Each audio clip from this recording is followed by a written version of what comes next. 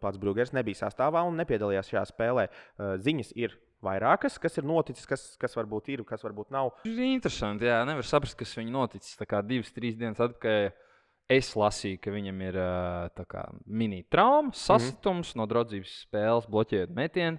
Bet tagad jau ir jauna informācija. Jauts Uvis Balīnskis, jo mēs te visu vasaru prognozējām, tu diez vai būs iespēja nostiprināties, gan jau būs jāsāk sev pierādīt caur AHL, bet šobrīd ir ļoti, ļoti tuvu, lai tomēr Uvis debitētu NHL. Protams, ir arī reizes, kad vienkārši viņam tas grafiks ir tik cieši, kad iekrīt spēle pēc spēles nākamajā dienā, un tur tās NHL komandas pamēģina tos vārdsargus. Kas ir normāli. Jā. Tas ir tik unikāli, ka skraida pa laukumu visa komanda, un tad viens ir līdzīgs, bet tomēr cits ķiverīt un uguntiņā vai zelta, kā kurā līgā. Jo Rudolfs Balcers ir rezultīvākais spēlētājs Šveices līgā šobrīd.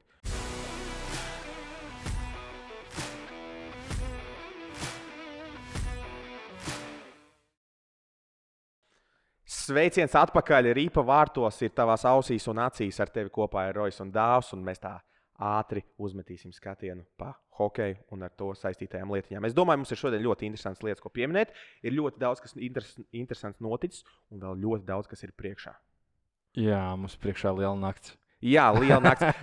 Tā, mīļie skatītāji, pirms mēs sākam mūsu šito te notikumu apskatu, kaut kādus komentārus, viedokļus un vienkārši mūsu subjektīvos redzējumus par to, kas notiek, man ir jāpiemina faktu, ka mēs ierakstām 12. oktobrī. Tā kā mūsu NHL džeki vēl nav spēlējuši, bet tad potenciāli, tad, kad jūs jau klausaties, potenciālās debijas, pirmie iznācieni jaunajā sezonā, visticamāk, dažiem jau ir notikuši. Tāpēc mēs pieskarsimies šai tēmai bišķīt, bet tas būs bišķi spekulatīvā jomā. Tā kā noteikti noklausies, un tad varēs salīdzināt, kas īstenībā notika, kur mēs kļūdījāmies, kur varbūt mēs netrāpījām un kur varbūt mēs precīzi visu prognozējām. Tieši tā. Es domāju, ka būs interesanti nakts priekš latviešiem, priekš letiņiem. Vairāk džeki mums šodien spēlēs. Varam sākt īstenībā ar Bļugeru, jo viņam bija jāspēlē. Viņam jau spēle ir notikusi. Mēs ierakstām 12. oktobrī. Viņam jau šonakt notika spēle viņa komandai, kas īstenībā piesmēja Edmontonas Oilers 8-1. Diemžēl pats Bļugers nebija sastāvā un nepiedalījās šajā spēlē. Ziņas ir vairākas, kas ir noticis, kas varbūt ir, kas varbūt nav. Tu teici, aizkadrā. Ir interesanti, jā, nevar saprast, kas viņam noticis. Tā kā 2-3 dienas atpakaļ es lasīju, ka viņam ir mini-trauma, sasitums no draudzības spēles, bloķējot metienu. Bet tagad jau ir jauna informācija. Jā, šodien gatavoties tieši podkāstam, bija rakstīts, ka diezgan interesants vārdu formulējums – health issue, tā kā veselības problēmas. Un tu vēl minēji, ka tur ir vairāki potenciālie saslimuši cilvēki. Tā kā varbūt Bļugers arī ir apslims. Tā kā mēs to īsti šobrīd vēl nezinām, podkāstu ierakstot, bet veselības problēmu dēļ viņš nepiedalījās spēlē. Bet komandai tas nepatraucēja izcīnīt uzvaru. Interesants fakts, ka viņi spēlēja 3 maiņās. Es līdz pārliecināšos, vai tā ir taisnība. Jā, tu paskaties, es tev pateikšu to, ka tikmēr vārtus sargāja Tačers Demko, jo mums tā vārtsargu tēma arī Vankūverē ir ļoti aktuāla. Jā. Mūsu Artūrs Šilovs ir nosūtīts uz AHL jau kaut kādu mazdrusciņu atpakaļ. Viņi tur bija šī traustība, bet beigās viņš šobrīd sezonai sākoties ir AHL. Redzēsim, Tačers Demko ielaid tikai 1 vārtus. Diezgan paredzami viņš bija un arī tiek prognozēts kā pirmo numuru. Un tāpēc redzēsim, kā tā vārtsargu situācija Vankūverē sezonas laikā turpināsies. Gan jau viņš savas spēles NHL dabūs, cerams. Obligāti. Jā, būs ļoti interesanti pasekot līdzi.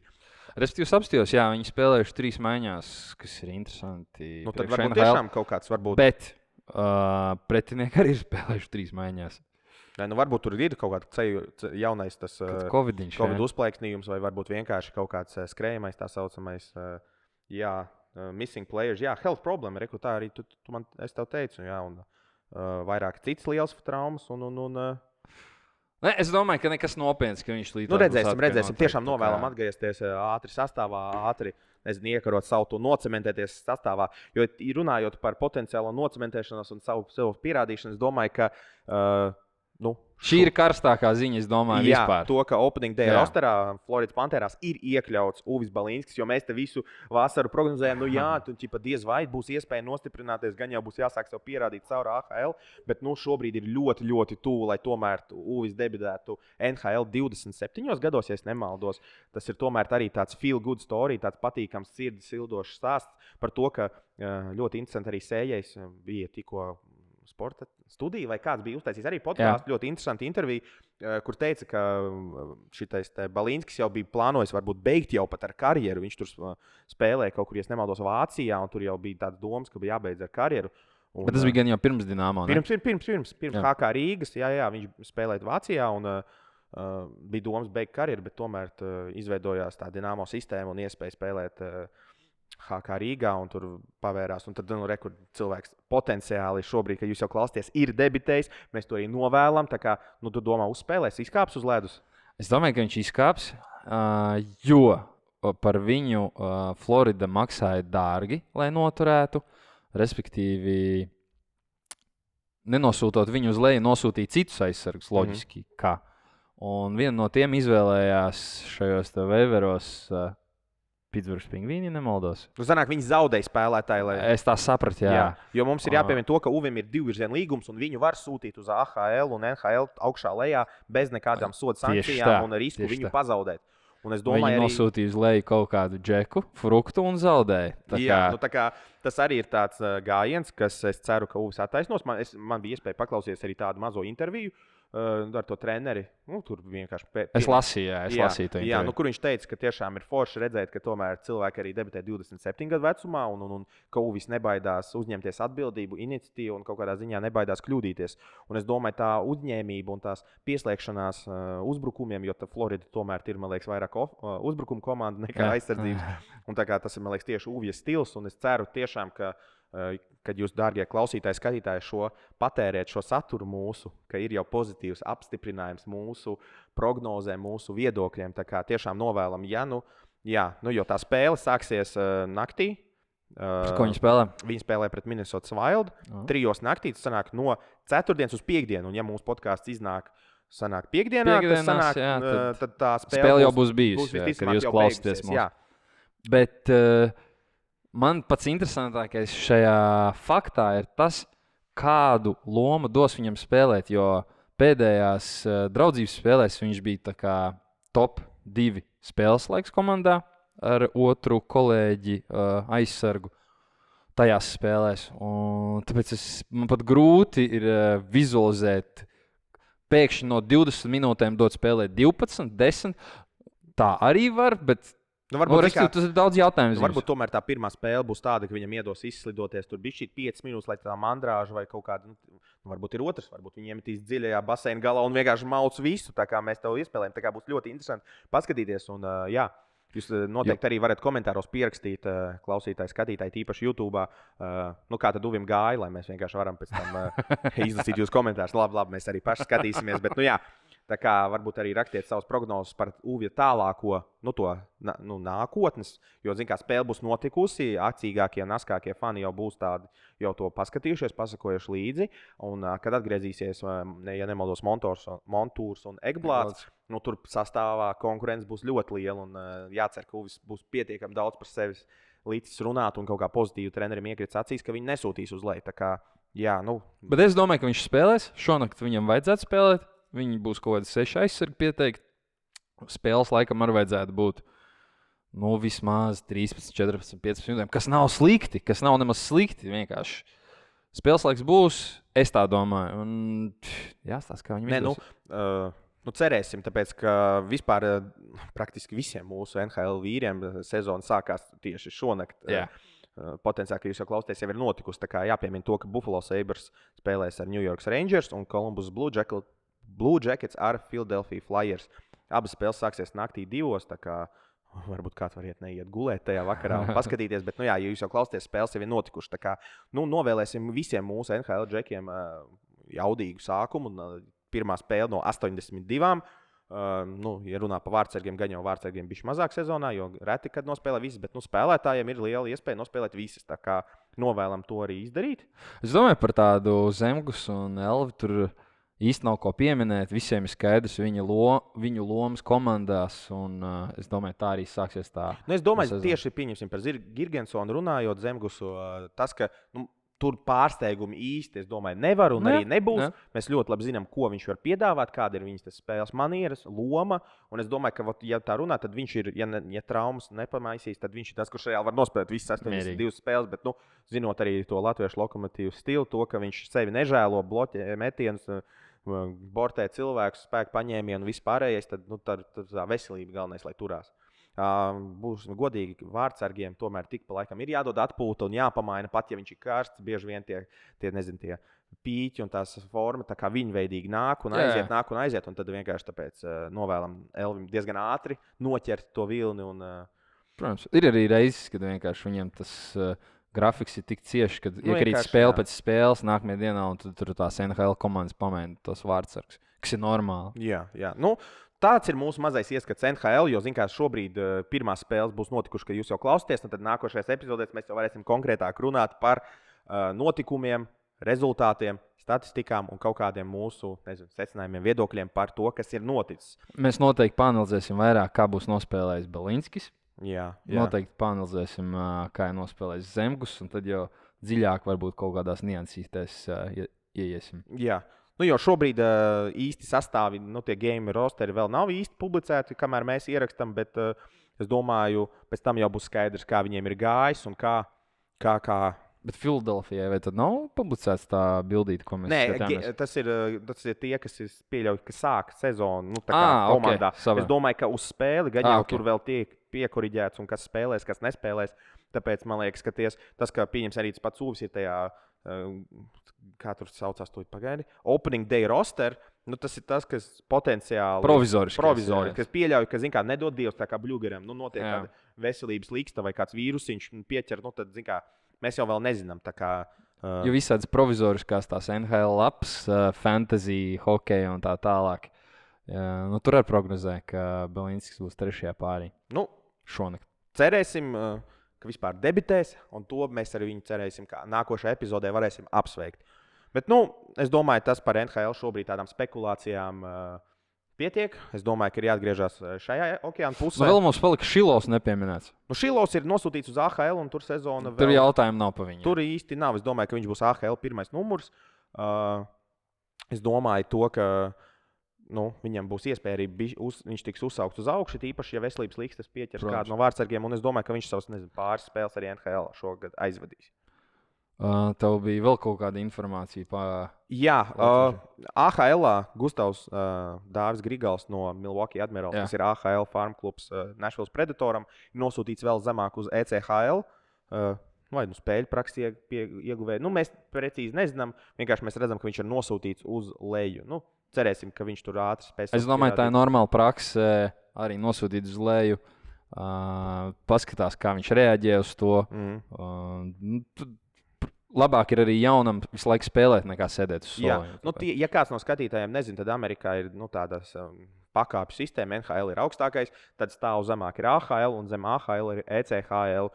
Un tad spēlētāji bieži vien tiek sūtīti augšā, sūtīti lejā, lai iegūtu kaut kur spēļu praksi, sodīti vai tieši otrādāk, lai ieskrietos, nosūtīti uz leju tie motivācijas, kāpēc spēlētāji tiek celti augšā lejā, varbūt veselības, tur kaut kādi pāraudzināšanas pasākumi vai tieši otrādāk spēļu praksē. Tā kā, redzēsim, kā veiksies Grigalam ECHL. Es ticu, ka viņš tur būs diezgan normāls. Zinot viņa līmeni un zinot to, ka viņš ir perspektīvs vārdsargs, es domāju, ka viņam tur īsti novēlēsim neaizķerties pārāk ilgi, lai tiktu pasaukts atpakaļ uz augšu. Es prognozēju, ka viņš lielāko daļu pavadīs AHL. Es prognozēju. To mēs viņam novēlam tieši arī. Tā. Tā kā, tas vairāk par tiem Ziemeļamerikas džekiem. Jā, Šilovs sāks AHL, to mēs jau pieminējām, un tas tā kā šobrīd ir arī viss no manas puses. Vai tev ir vēl kaut kas? Nē, viss. Tad laižam uz Eiropu. Pārceļamies pāri okeānam. Es domāju, ka pasakojot līdzi visas praktiski līgas, izņemot, ja nemaldos, Ungārija, ir sākusies, bet, ja mēs runājam par Ungārijas hokeju, tad tas nozīmē, ka kaut kas jau ir galīgi nepareizi. Jā. Ienāc Sinotip LV. Esi kopā ar uzvarētājiem. Bet, ko es domāju, ir vērts piemērēt. Bet mums ir latvieši, kas tur spēlē. Jā, Voris, man liekas, Voris spēlē Ungārijā, un tur vēl pār džeki. Bet, kas man ir jāpiemina, mēs runājam, ka Kaspars Daugoviņš ir viens no apmaksātākajiem spēlētājiem Slovākijā. Bet es domāju, ka cilvēki būtu grūti iedomāties, ka šobrīd no rezultatīvākajiem latviešiem Slovākijas līgā tas būs Roberts Mamčits. kuram ir aizsargs kurš 2 metri. kurš ir 7 spēlēs guvis 8 punktus, 3 vārtus.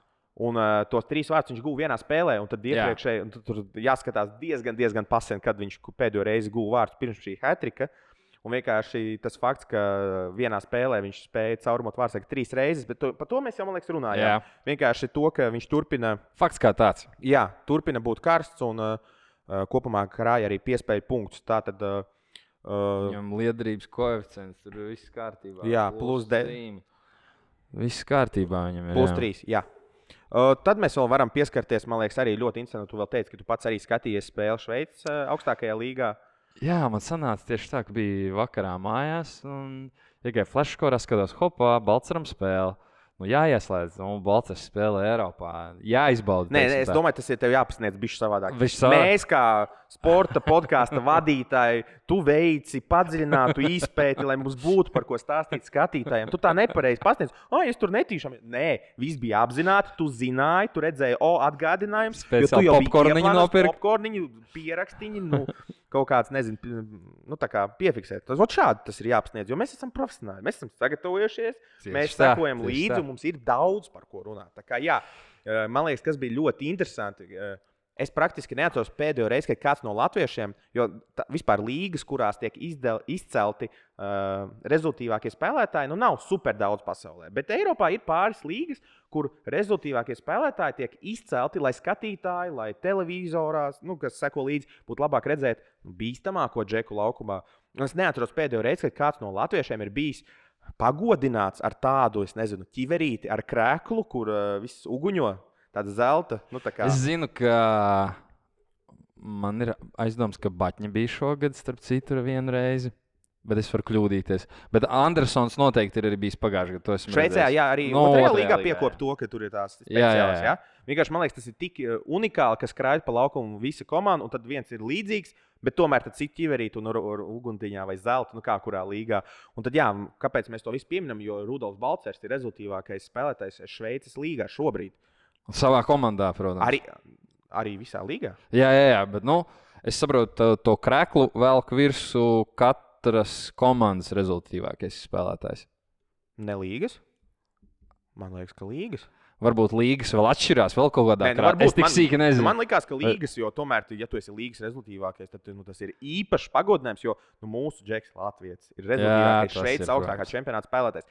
Viņam komandā ir vēl viens džeks, kuram ir tikpat daudz punkti, bet tur sakarā ar to, ka golu vairāk ir tieši Rūdim, tieši viņš ir izpelnījis šo pagodinājumu, jo viņš 11 spēlēs ir atzīmējis ar 12 punktiem, 7 vārtiem, 5 piespēlēm. Un es domāju, tas ir ļoti apsveicami. Ir vairāk kā punktu spēlē. Tieši tā kā tu minēji, ka viņš būs rezultīvākais vispār no eiropiešiem latviešiem Eiropā. Jā. Un tavu prognoze piepildās. Un es domāju, tas parāda tavu profesionālitāti. Tavu sapratni par hokeju. Paldies. Bet tās sajūtas arī tik interesants ieslēdz to spēli. Un es gaidu, kad tas Balcers parādīsies. Un tur kaut kāds tirliņš slido kaut kādā citādākā kreklā. Beigās izrādās, ka tas nav tirliņš, ka tas ir mūsējais. Un ka es neesmu sapratis, ka īstenībā viņš jau sēdi laukā. Tev aizgāja, tas, ka tas ir savējais. Diemžēl, jā, tā sanāca. Bet bija prieks, viņš daudz spēlē. To spēli, ko es skatījos, viņš iemet izšķirošo golu. Tad vēl vienu iemet. Viņš tur plosījās. Prieks. Ko lai vēl pasaka? Vienkārši to, ka prieks. Cilvēks ir beidzot nonācis vidē, kurā viņam tiek dota iespēja izpausties un pierādīt savas kvalitātes un varbūt to, ko viņam neļāva NHL. Tieši tā. Un tagad vienkārši tiešām ir forši paskatīties uz to, ka, Džeks, bauda hokeju, ja tā varētu teikt. Es domāju, būtu interesanti viņam pajautāt, vai šis ir tas hokejs, ko viņš īstenībā bauda visvairāk savā karjerā, jo tomēr viņam, es domāju, diezgan stabila vieta komandā. Viņš ir pierādījis sevi, viņš kaut kā apliecina arī treneru uzticību un gūst punktus. Tas ir tas, kas ir hokejs, jo hokejs dienas beigās ir spēle, un ja tu spēlē, esi viens no vadošajiem, veiksmīgākajiem, rezultatīvākajiem spēlētājiem, un vēl pie tam, ka tava komanda turās tabulas augšgalā. Ja es nemaldos, viņi ir 2. vietā, man kaut kur bija. Jā, viņi tur top 3 točnē. Jā, viņi ir 2. vietā, ar vienu spēli vēl rezervē, bet izstāsta, ka Freiburgas Goteron, pareizi? Es nezinu tos franciskos nosaukums. Nu jā, karoči, ko es gribēju teikt, īsāka vārda. Freiburg. Lai paliek Freiburg. Freiburg ir pirmā vietā, un tad Lions ir otrā vietā. Tā kā Jā, un tad bērni komanda Davos arī sugu. turās čempionāta augšgalā, un tā kā es varētu teikt, ka tā sezona viņam iet šobrīd ļoti veiksmīgi. Jā, tā ir. Zini kā, man uztaisīsim tā, ka man mājas darbs uz nākamo nedēļu saprast, kad viņi velk šos tik reklus. Jā, labi. Jā, mans Mieskatītāji, turiet mums pie vārda to, ka mēs kopā Dāvis izpētīs, es nokontrolēšu un arī palīdzēšu, jo mēs gatavojamies šim visam pasākumam, un tāpēc tas būs mūsu mājas darbs. Piefiksēts, kustamies tālāk. Sarunāts. Es domāju, ka Šveices otrajā līgā arī. Bet, zini, kas, pabeidzot par Šveici, man sāp sirds, ka tur ir tas, atverot latviešus, kas spēlē Šveices pirmajā līgā, tur tas tā atšķirība, tur ir Balcers, un tad ir tāds atstarp, un tad sako pārējiem. Nu jā, jo vēl arī 11 spēles ir aizdījis Oskars Lapīnskis, atzīmēs ar vienu vārtu guvumu. Tomēr Oskars ir jaunāks par Rūdi, un es domāju, ka viņam vēl būs laiks. Jā, viss vēl ir priekšā.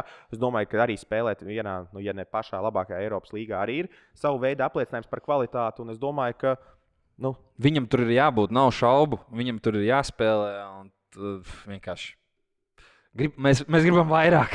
Mēs gribam vairāk, jo rekur viens vārds, tad kāpēc jūs visi nevarat? Loģiski, kas tad ir? Bet es domāju, ka ir jāspēj arī būt piezemētiem un novērtēt to, ka arī to, ko Balcers izpilda, tomēr tas ir liels sasniegums. Protams. Šveices līga, kā mēs viņu novērtējām, top līga Eiropā. Tur ir jāmāk gūt punktus. Tas nav vienkāršs darbs, tas nav vienkāršs uzdevums. Un tad vēl ir trešā persona. Ķēniņš. Ronalds Ķēniņš. Īstenībā Latvijas izlases viens no top džekiem. Top džekiem bija. Pasaules čempionātā arī viņam tur veselības līkstas bija šī maisīja. Varbūt tas ir patraucējis bija šī sezonas to, sākuma, to kaut kādu izdošanos, jo arī 6 spēlēs, ko viņš ir aizvadījis 0 punkti, liederības koeficients -5. Ronalds visu bērnību kopā spēlēja. Visu bērnību spēlēja. Mums arī bija dzīvojām kopā visu laiku, arī visās nometnēs. Jautrs džeks, ar viņu viss kārtībā. Ceram, ka viņš sāks mest iekšā un komanda vairāk viņam uzticēsies. Jo, kā iepriekšējos mūsu podkastos epizodēs minējis, ka viņam tur maz dod spēlēt. Kāpēc? Nezinām. Statistika pagaidām ir diezgan drūma, bet sezona ir tikko sākusies. Tieši tā, viņa gara. Tas nav sprints, bet maratons. Jā, maratons. Galvenais ir nofinišēt un kā tu nofinišēt. Sākumā viss vēl var pamainīties līdz beigām. Tā kā, pieķeroties, es domāju, mums arī tik ļoti pieminētajai Šveices otrajai līgai, kur ir arī latviešu pārstāvniecība lielāka un arī tie punkti ir vairāk sadalīti pa visiem tā līdzīgāk. Protams, Renārs Krastenbergs ar 9 punktiem ir pirmajā vietā, un arī Toms Andersons ir viņam uz papēžiem, tā kā tu minēji, Toms ir punktu mašīna. Un komandas kapteinis? Jā, komandas kapteinis. Viņš dara darbiņu, ko viņš vislabāk pieprot. Tagad varbūt 2 spēles bija tādas paklusākas Tomam. Man liekas, arī Renāram. Krastenbergs, kaut ko viņš tur iemet. Tomēr mēnesis iet uz beigām. Prognozes, ja cilvēks tā ir nospēlējis, kas būs tālāk? Jo viņam, ja nemaldos, līgums bija uz mēnesi, tāds pierādīt sevi. Viņam bija uz mēnesi, bet es nezinu, vai viņi var, respektīvi, vai tur ir leģionāra limits vai nav. Par to es nezinu Šveices otrajā līgā, nekad neesmu interesējies. Man ir aizdoms, ka tur limiti ir, un ka šis Krastenbergs paņemts, kamēr veseļojās Norvēģis, kurš ir traumēts. Un tas Norvēģis ir top 2, es saprotu, viens no komandā ar Tomu, viņi tur 2 tā. Un ir vēl viens, trešais, kas ir austrietis, ja nemaldos. Varbūt austrietis jāliek vidē. Bet Krastenbergam, respektīvi, grūta situācija, ja es nekļūdos ar leģionāru. Cerēsim tomēr, ka šis te viņa mazais iznāciens, tāds 10 spēlēs, tāds pārbaudas laiks ir atstājis pozitīvu iespēju komandu. Bet plus, sorīgs tev pārtraucu, ir tas, ka ja arī viņi nevienosies, viņa statistika 10 spēles, 9 punkti, es domāju, viņš atradīs komandu tāpatās. To mēs arī novēlam un vienkārši to pārliecību, to stabilitāti. Par līgumu un finansiālo mūsu mīļo. Tieši tā. Tā kā, vēl tā mēs varam ātri pieskarties mūsu prāt otrai jaudīgākajai līgai Eiropā. Kāds varbūt uzskata, ka pirmajai? Varbūt. Tā kā grūti salīdzināms, kā jau mēs toreiz minējām. Jā, tur tik grūti. Katram citādāk. Man tas citu arī rakstīja, ka man mēģināja oponēt, ka manējās tas lists nav pareizs. Nevis pilnīgi pareizs, bet tur teica par konkrētām valstīm, kuras vajadzētu. Piemēram, kas tas varētu būt? Piemēram, par kurām es runāju? Kur tu pārmeta? Man teica, ka Slovākija esot labāka par Šveices otro. Bet mēs novērtējām Šveices otro augstāk nedaudz. Respektīvi, labākā pozīcijā, ka viņi būtu spēcīgāki. Bet mēs toreiz jau stāstījām, tas tāds pēc mūsu sajūtām, tie kritēriji katram atšķirās. Man tur sūtīja arī attiecīgi CV. Es varbūt daudz aizrunājos par šo ārpus mūsu tēmas. Nē, man interesē, tāpēc es arī tev pakūdīju. Kurš ir vienkārši tas, kurš mūs oponē? Kurš uzdrīkstās? Nē, drīkst, viss ir labi, bet toreiz jau mēs minējām, tas ir pēc mūsu sajūtām.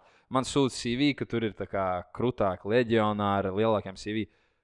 Bez šaubām tur tā ir, bet manā uztverē vienkārši gan kaut kāda dzīves apstākļi, algas, varbūt kopējais komandu līmeņi. Jā, grūti. Grūti, protams, jā, jo tas viss ir subjektīvi un nav īstas mērauklas. Ir īpaši, kad sākās sarunas par otrajām līgām pret kādas citas valsts pirmajām līgām. Ja mēs runājām pirms tam, ka tā čempionu līga, kur satiekās tie čempioni, bet īstenībā hokejā, cik ļoti īsti kāds tur tam pievērš uzmanību, ir grūti saprast. Ir īpaši otrās līgas, piemēram, Šveices otrās līgas komanda pret Alsvensku, tā kā Zviedrijas otro līgu, man liekas. Redz gadījums, ja viņi spēlē savā starpā kaut kādu draudzības spēli. Jā, un tad arī draudzības spēle īsti nenosaka jaudu un kaut kādu līgas kvalitāti. Arī specifisku komandu satikšanās nevar liecināt par kopējo līgas līmeni. It īpaši, ja tas ir kaut kāds viena spēle, viena draudzības spēle, kurai nav īsti seguma apakšā. Labi, mēs esam riktīgi novirzījuši no tēmas. Jā, turpinam, mēs pieskārāmies Alsvenskai. Nē, mēs sākām ar SHL, mēs neesam īsti neko pieminējuši. Es domāju, ka Abols arī ir beidzot ieskrējies bišķīt kaut kādā ziņā atgūst. Paplosījās šo nedēļu. Jā. Vienā spēlē bija gols piespēle. Rubīns ir guvis otros vārtu sezonā arī. Tā kā, jā, Mārtiņš Dzierkals pagaidām pēc tām pirmajā vārtu guvuma. Jau kaut kā nepadodās. Bet, kas ir interesants fakts, kā viņa komanda spēlē Čempionu līgā, tā viņš gūst vārdus, kā pieņemsim vakar. Zviedrijas čempionātā viņam nesokās. Ja? Kā Zviedrijā viņam ir, Zviedrijas līgā viņam ir vienkārši 1 gols 8 spēlēs. Čempionu līgā vakar bija spēle, salīdzinājumā kopā Čempionu līgā viņam ir kaut kādi 5 vārti. 5 spēlēs, ja nemaldos. Tā kā Čempionu līgā viņš tur parāda sev. Un bišķi viens solīt zemāk, Alsvenska, par ko mēs jau bišķi ierunājāmies. Arī Rihards Marens turpina būt rezultatīvs, bet viņš dabūja vienu spēles diskvalifikāciju par aizskarošiem tekstiem tiesneša virzienā. Mēs netulkosim, ko viņš teica. To var internetā atrast. Jā, to jūs varat iegūglēt. Man arī likās nekas tik traks, tomēr emocijas. Un, jā, protams, ir jārespektē tiesneši, ir jārespektē cilvēks, kas mēģina iegrožot spēli, tīpaši emocijas pieauguši vīrieši. Un, varbūt arī tomēr no otras puses vajag, lai disciplīnai ir jābūt, tiesneši ir jāciena, tiesnešiem pārsvarā vienmēr ir taisnība. Marenim viņš vienā spēlē riktīgi noplosījās, man liekas, tur 4 punktus dabūja. Tagad galvenais, lai viņš tur to uzsāk to ceļu. Kas vēl bija interesanti, gatavojoties podkastam, skatoties visus latviešus, kas spēlē Alsvenska otrajā pēc spēka Zviedrijas līgā, parādījās jauns uzvārds, kuru gatavojoties sezonai tur nebija. Un es arī tev jautāju, aizskaidroju, vai tu tā zini, Bruno Osmanis vai Osmanis, atvainojos par izrunu, Bruno Osmanis vienu spēli ir aizvadījis Alsvenska līgā, un bija ļoti interesanti papētīt, kas tad šis ir par jaunieti. Un veicot dziļāku izpēti, 16 gadi ir Bruno trenējies arī Latvijā, Ogrē, pārcēlies jau kādu laiciņu atpakaļ uz Zviedriju, un 16 gados debitēt Alsvenskā. Tomēr tas ir apsveicami. Ko tu darīji 16 gados? Ne jau spēlēji vienā līgā ar Miku Indrašu, Kārli Čuksti, tur vēl tur. Vidalu, Majoni. Jā, Vidēls, Majone, tomēr Allsvenskas līgā 16 gados, mēs īsti nespējām tik ātri atrast informāciju, kā viņam spēles laiks un vispārējais, bet tomēr 16 gados Allsvenskas līgā. Es domāju, tas ir apsveicami. Apsveicam arī visu ģimeni, es domāju, draugus un arī pašu Bruno. Liels notikums. Skatīsimies, es personīgi noteikti sekošu līdz, kā viņam ies.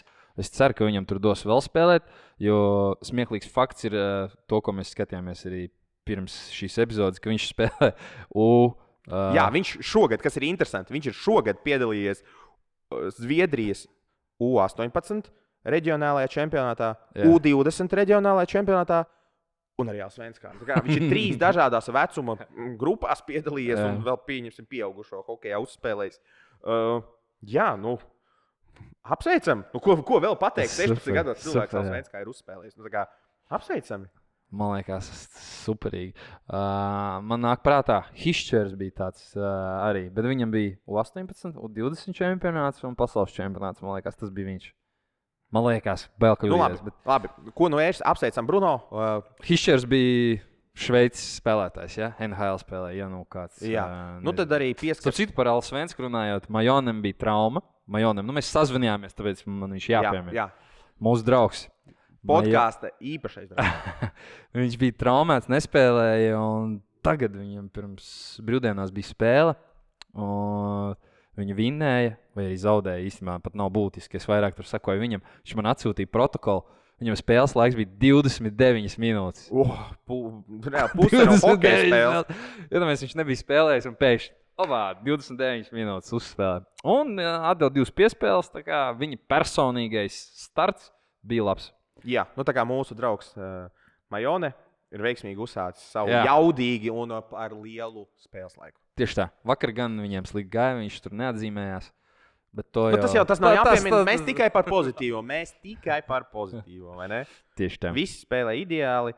Un ja mēs runājam par ideāli spēlējošiem cilvēkiem, es domāju, mēs varam pieskarties Latvijas, Baltijas jau čempionātam OHL-am, kas man likās interesanti mēnešu tops. Tā kā apsveicam arī to, ka mūsu pašmāju Baltijas čempionātam ir tops, kur tiek apkopoti goli. Protams, būtu forši, ja varētu kaut kā arī skatītājs vai kādu citu iesaistīt tieši balsošanā, vai kādu, kurš sarindo to topu kaut kādā ziņā, jo NCS hokeja līgā, es atvainojos, ka es profesionālā hokeja podkāstā pieminu NCS hokeja līgu, bet tur ir ļoti interesanti, ka kāds sarindo tos golus un pēc tam paskaidro, jo mēs ar tevi arī runājām, ka bieži vien mēs nesaprotam, kāpēc kāds gols tur ir, kāds gols tur nav, bet šī mēneša topa galvgalī ir leģionārs, kanādietis, Baltijas čempionātā spēlē arī kanādietis, Samuels Blančets Kote. Apsveicam, atvainojos, ja tavu vārdu neizrunāju pareizi, es tādu šaubos, viņš to klausās. Ir īpaši viņš spēlē Lietuvas komandā, tāpēc viņš Lietuvas podkāsts klausās. Varbūt Lietuvas podkāsts viņš klausās, jā. Mīļie draugi, ja jūs kādreiz domājat, kāpēc mēs vispār runājam par hokeju Latvijā, par Baltijā, un tad, wow. Kāds mums tikko pa logu ieksīt. Es pieļauju, ka tas bija kaut kāds putniņš. Es ļoti atvainojos, pats sabijos. Labi. Tu maucam tālāk. Tas bija sprākstošas ziņas. Bet mēs runājam par to topu.